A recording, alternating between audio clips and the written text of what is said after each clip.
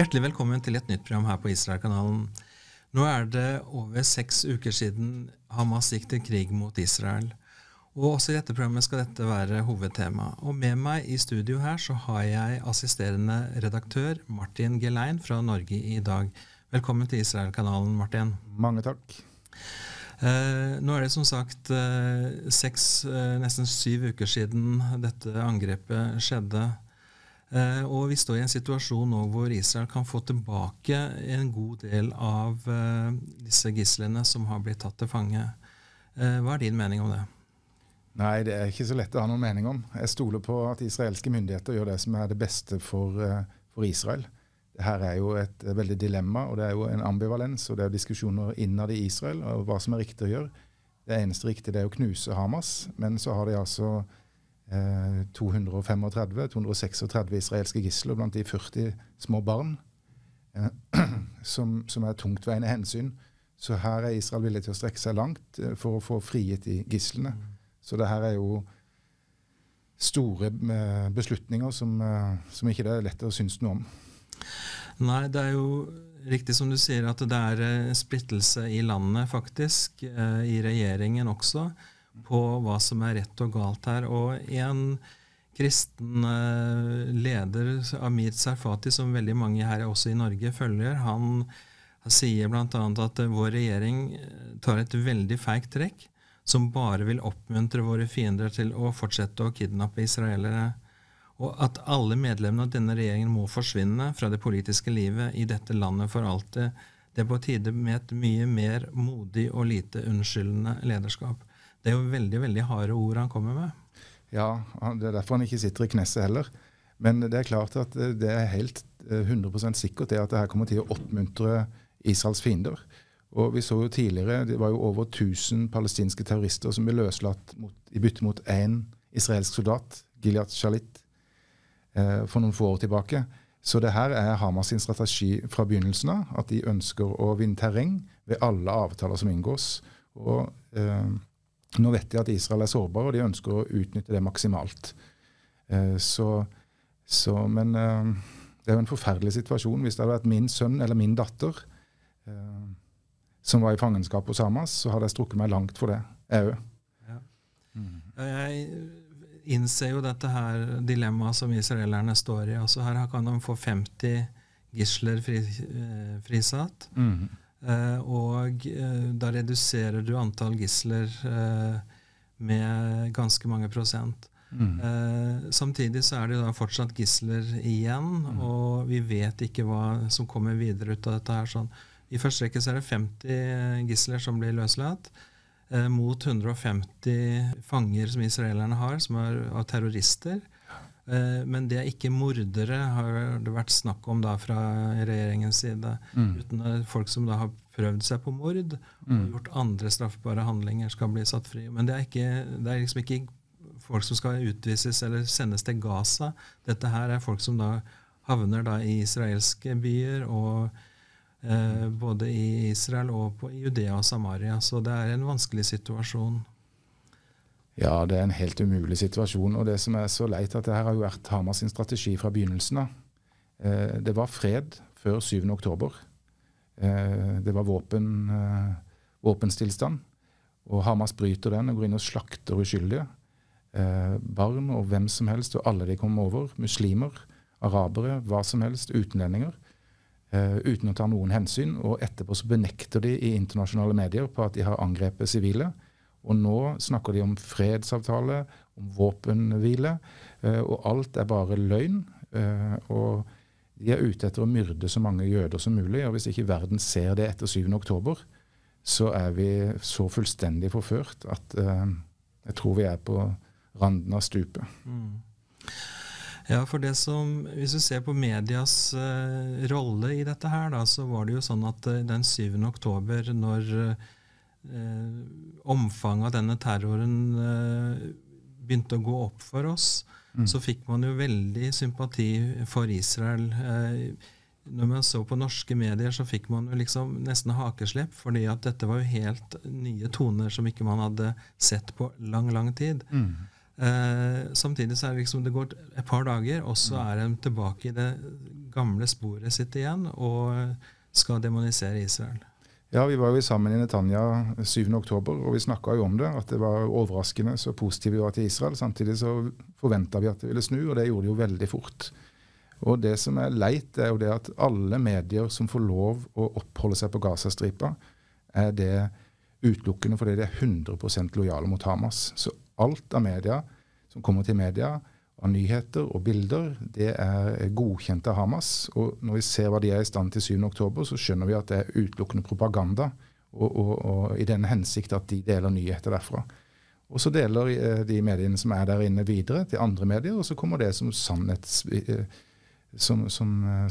spredt som sannhet i norske medier. Altså holder man Hamas som et sannhetsvitne i det internasjonale samfunnet. Så står det helsedepartementet i Gaza og så videre, og så vet vi at det fullstendig kontrollert av Hamas. Det som jeg har lagt merke til, det jo at når media i Norge da blir konfrontert med at de siterer Hamas, så unnskylder de seg med at vi har ikke andre kilder. Nei. Men når man da snur bildet da, og så har uttalelser fra Israel, så man veldig full av tvil. Og aksepterer liksom ikke de standpunktene og de uttalelsene som kommer der. Nei, det så håpløst. Du vet Amnesty International, som har skrevet en rapport som anklager Israel for apartheid, en uhyrlig og grusom urettferdig rapport. De har en annen rapport fra 2015 som sier at Hamas torturerte og drepte palestinere inne på Shifa-sykehusets område i 2015. Og at de tok livet av flere palestinere, anklaget for å samarbeide med Fatah, som styrer på Vestbredden, og Israel og andre. Og de torturert og drept, og Amnesty har slått det fast. Og allikevel så tror ikke verden på Israel når de sier at det terrorister på Shifa-sykehuset, selv om vi ser kameraer har fanget opp at de kommer med gisler, blødende fra brystet.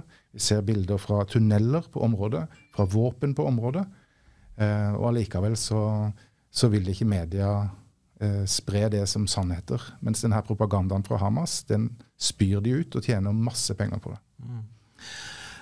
Du nevnte gisler som ble tatt, som ble sett på overvåkningskameraene der. I dette her, når det en sånn kritisk tanke rundt dette her, da, det jo at Hamas da påstår jo at de vil behandle disse her. Samtidig så Shifa-sykehuset ligger nesten helt ved sjøsiden, og det vil ta ganske lang tid å komme seg til Shifa-sykehuset i sammenligning med å ta et av de nærmeste sykehusene. Og dette blir da påstått da fra Israels hold da, at det bekrefter jo at man bruker dette her til en base for Hamas, og det et hovedkvarter der.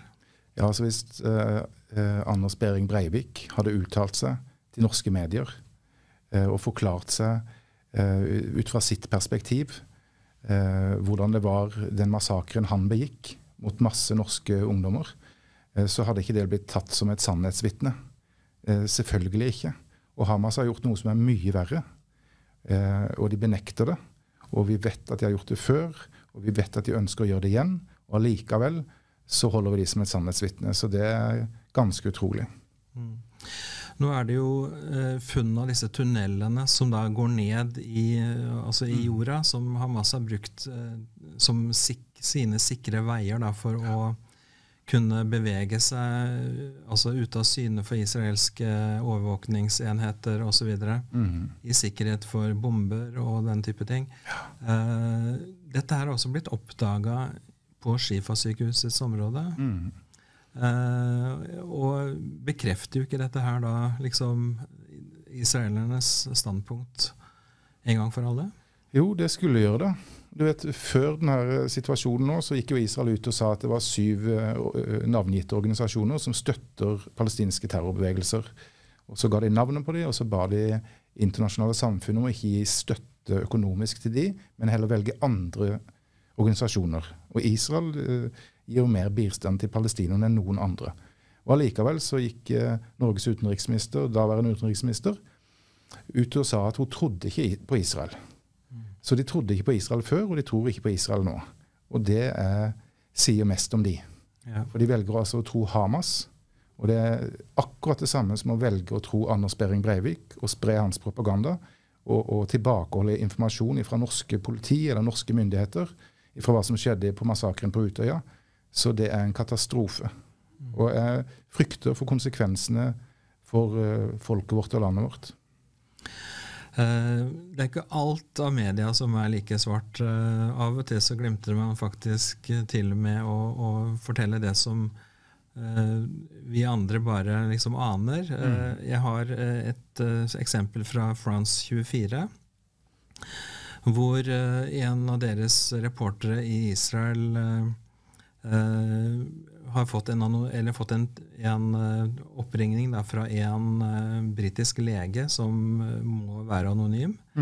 Men han sier altså at hovedpoenget var at da jeg først ble spurt om å jobbe der, altså på Shifa-sykehuset, fikk jeg vite at det var en del av sykehuset jeg ikke skulle gå i nærheten av, og hvis jeg gjorde det, sto jeg i fare for å bli skutt. Og reporteren da spør da, skutt? Du mener faktisk å bli skutt med en pistol? Ja. Det som da han forteller videre da, det er jo at han så noen folk som kom ut og inn derfra som ikke var medisinsk personell, og som var litt sånn shady, dodgy looking, som han sier da. Jeg mener jo dette her er jo et eksempel på det som vi prøver, altså media i Norge da, prøver å dekke over. Han sier også at dette her var en sånn tonefall når det her ble sagt, på samme måte som når man snakket om Hamas generelt på sykehuset, at det var en sånn en atmosfære av paranoia som omgikk folk når de skulle snakke om Hamas. Så det er liksom hans personlige erfaring. Så er spørsmålet liksom, har du hørt noe om dette her i norske medier? Neida, jeg har hørt det fra Norge IDAG, for vi skrev fra den saken om den britiske legen, men vi ser igjen et eksempel på at en britisk lege ikke regnes som et sannhetsvitne, men Hamas regnes som et sannhetsvitne. Og han var jo veldig tydelig på det at legene på Hamas, palestinske leger, de var 90% redde for Hamas, og 10% redde for bombene fra Israel. Så han snakket om at det var et skrekkregime der, og alle gikk rundt i frykt av personalet, fordi Hamas var til stede. Og de var altså ikke redde for de israelske bombene, men for de Hamas-terroristene. Og når Amnesty har slått fast, som er så anti-israelske, at de torturerer og dreper palestinere på sykehusområdet, så er det merkelig at norske medier ikke fanger det opp. Og er villige til å videreformidle det. Ja, for det at man finner da en av sine egne på sykehuset som har da blitt henrettet inne på sykehusområdet, og man påstår da at ble skadet i et bombeangrep fra Israel, og legene da slår fast at de skadene som denne soldaten da hadde fått, var ikke livstruende, men så har man altså valgt å kvitte seg med personen ved å henrette. For meg så er jo det utrolig kriminerende, kan du si, av Hamas, at de faktisk gjør dette her midt under nesa på den såkalte administrasjonen på sykehuset. Så kan man altså stille seg spørsmålet, hvor mye vet de, og hvor mye lukker de øya for? Nei, det er det du kan si, og Hamas vant jo valget forrige gang det ble arrangert i de palestinske områdene. Og så tok de og kuppa makten på Gaza-stripa. Israel hadde tvangsflyttet alle jøder og gitt makten over til palestinerne. Og da begynte jo den situasjonen som vi er vitne til i dag. Og når Hamas tok over makten, så kastet de Fatahs representanter på Gaza-stripa fra boligblokkene, fra taket. Så det her vet verden, at sånn er Hamas. De gjør det med sine egne, de gjør det med Fatah, de gjør det med israelere, de gjør det med utlendinger, slakter de ned for fote på en musikkfestival. Så dette er Hamas, det er den islamske terrorismen, og den står ikke tilbake for noen ting for Al-Qaida eller ISIS eller noe av det her, men verden lukker øynene, og det er bare katastrofalt. Og vi ser det samme som skjedde under folkemordet på jødene i Europa, for ikke så mange 10 år siden, at man toer sine hender, så det er forferdelig. Så det er viktig at vi som ser sannheten, og som elsker Israel, ikke hater noen andre, men som elsker Israel, Vi må nå stå opp oss sammen og bruke stemmen vår. For vi ser det når vi ser tilbake på historien under holocaust, så var det enkeltpersoner og grupper og aktører som kunne bety en forskjell for noen. Og ingen kan gjøre en forskjell for alle, men vi kan bety en forskjell for noen.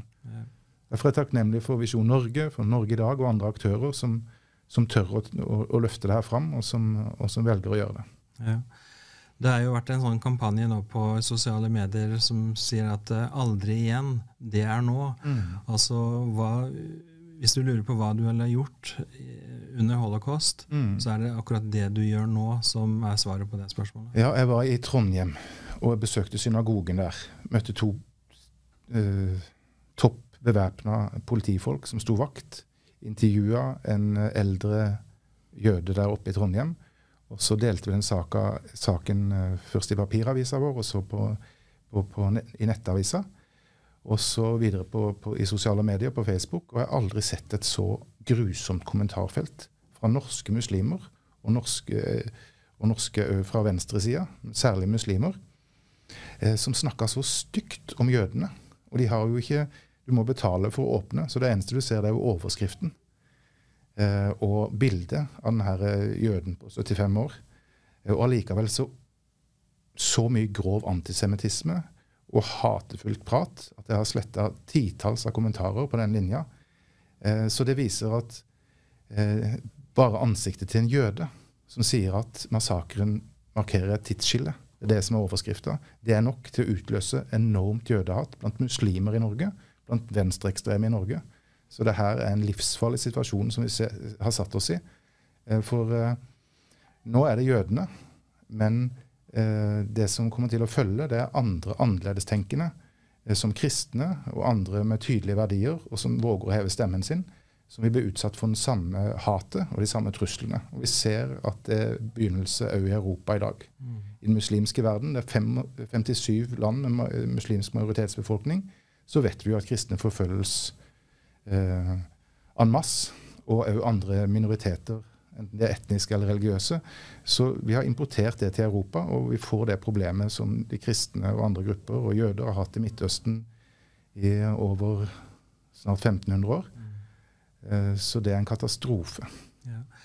Altså dette her med det som skjedde 7. oktober, altså det er det verste angrepet på jøder siden holocaust. Det er det som er liksom bakteppet for det som vi ser skjer der nede, at israelerne prøver å ta ut denne her ISIS, eller IS-lignende organisasjonen Hamas. Og derfor så finnes det jo også dette her med Hamas er lik ISIS, som en sånn hashtag som er brukt en del i sosiale medier og sånn også. Og når det gjelder ISIS, så stilte jo Norge seg totalt bakom krigen mot den fra USAs side. Og støtta og bombe ISIS, vel vitende om at flere 100 sivile menneskeliv gikk tapt. For det var ikke noen annen utvei. Og det samme når vi skulle kjempe nazismen i Europa, så skjønte vi det at sivile liv måtte gå tapt. Det er ingen som ønsker det, og Israel ønsker det minst av alle å ramme palestinerne. De sier det hele tiden. Hvis man ikke tror på det, så sier det mest om en selv. Men her gjemmer de seg altså under Gazas befolkning, vel vitende om at israelerne vil prøve å ta det ut. Og det her er jo strategien til Hamas fra begynnelsen av. Det her vet Hamas har tenkt igjennom. Det her er jo topp profesjonelle, velutdannede, gode hoder som tenker ut en strategi. De skal inn der og massakrere, inn og gjemme oss, utløse motangrep, vinne sympati fra det internasjonale samfunnet, og så er det akkurat det vi ser.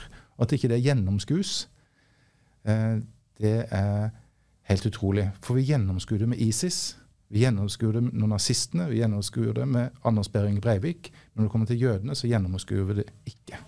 Og det sier noe om hvem vi selv er. Absolutt. En ting som har trendet i sosiale medier i de siste drøye uka, det er Osama bin Ladens Letter to America, hvor han skriver et åpent brev til den amerikanske befolkningen og kommer med sin versjon av hvorfor angrepet 9. september, hvorfor det skjedde.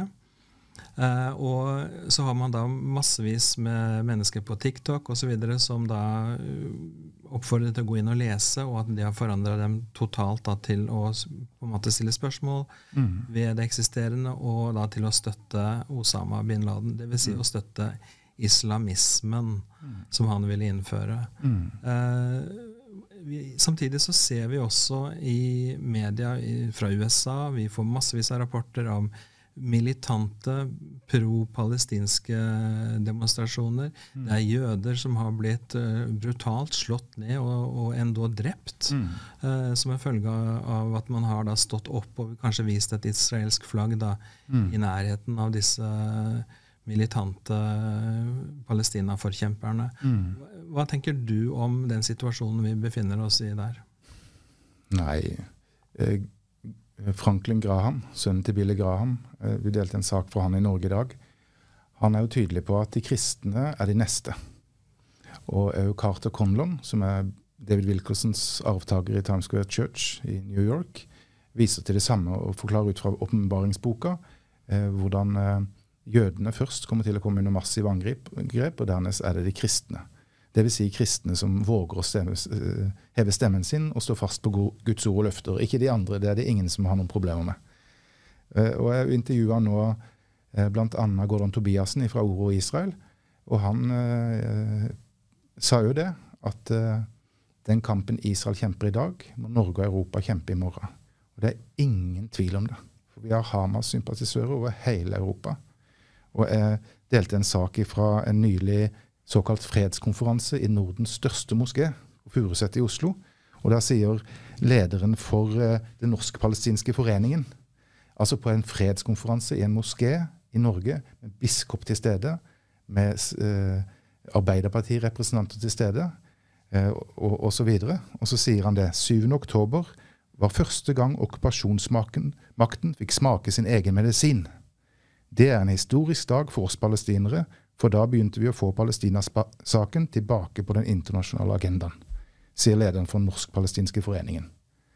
Så å omtale den massakren som første gang israelerne fikk smake sin egen medisin, det sier litt om klima.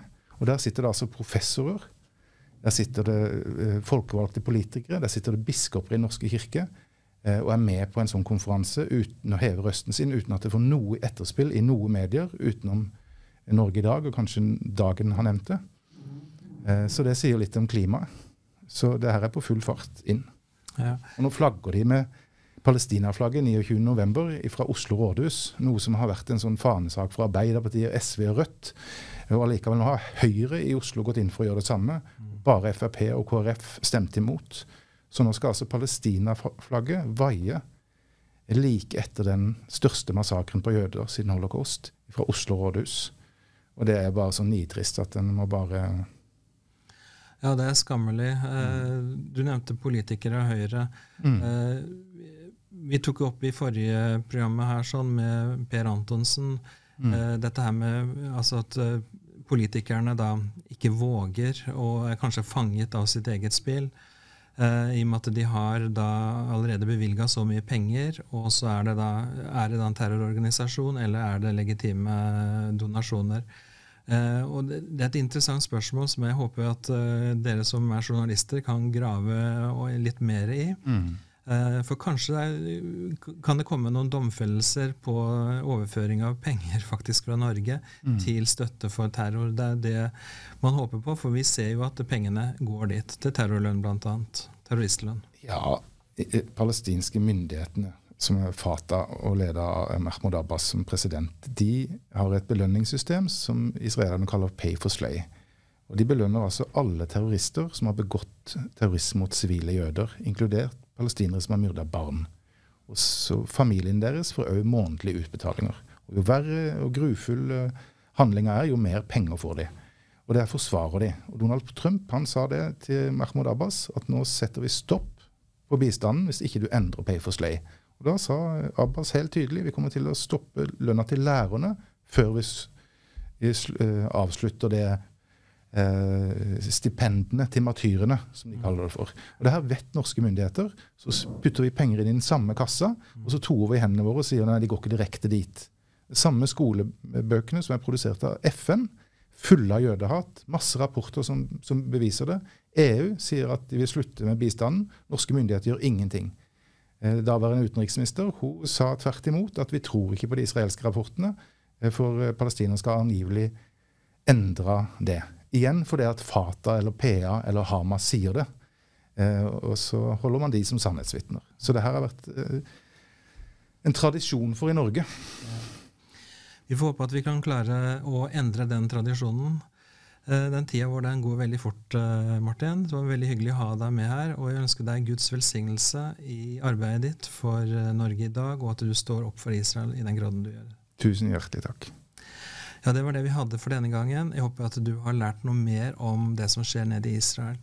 Og husk å stå opp for Israel, du også. Du kan alltid si noe positivt, dele noen ting på sosiale medier, og være pro-Israel. Takk for nå, og på gjensyn neste uke.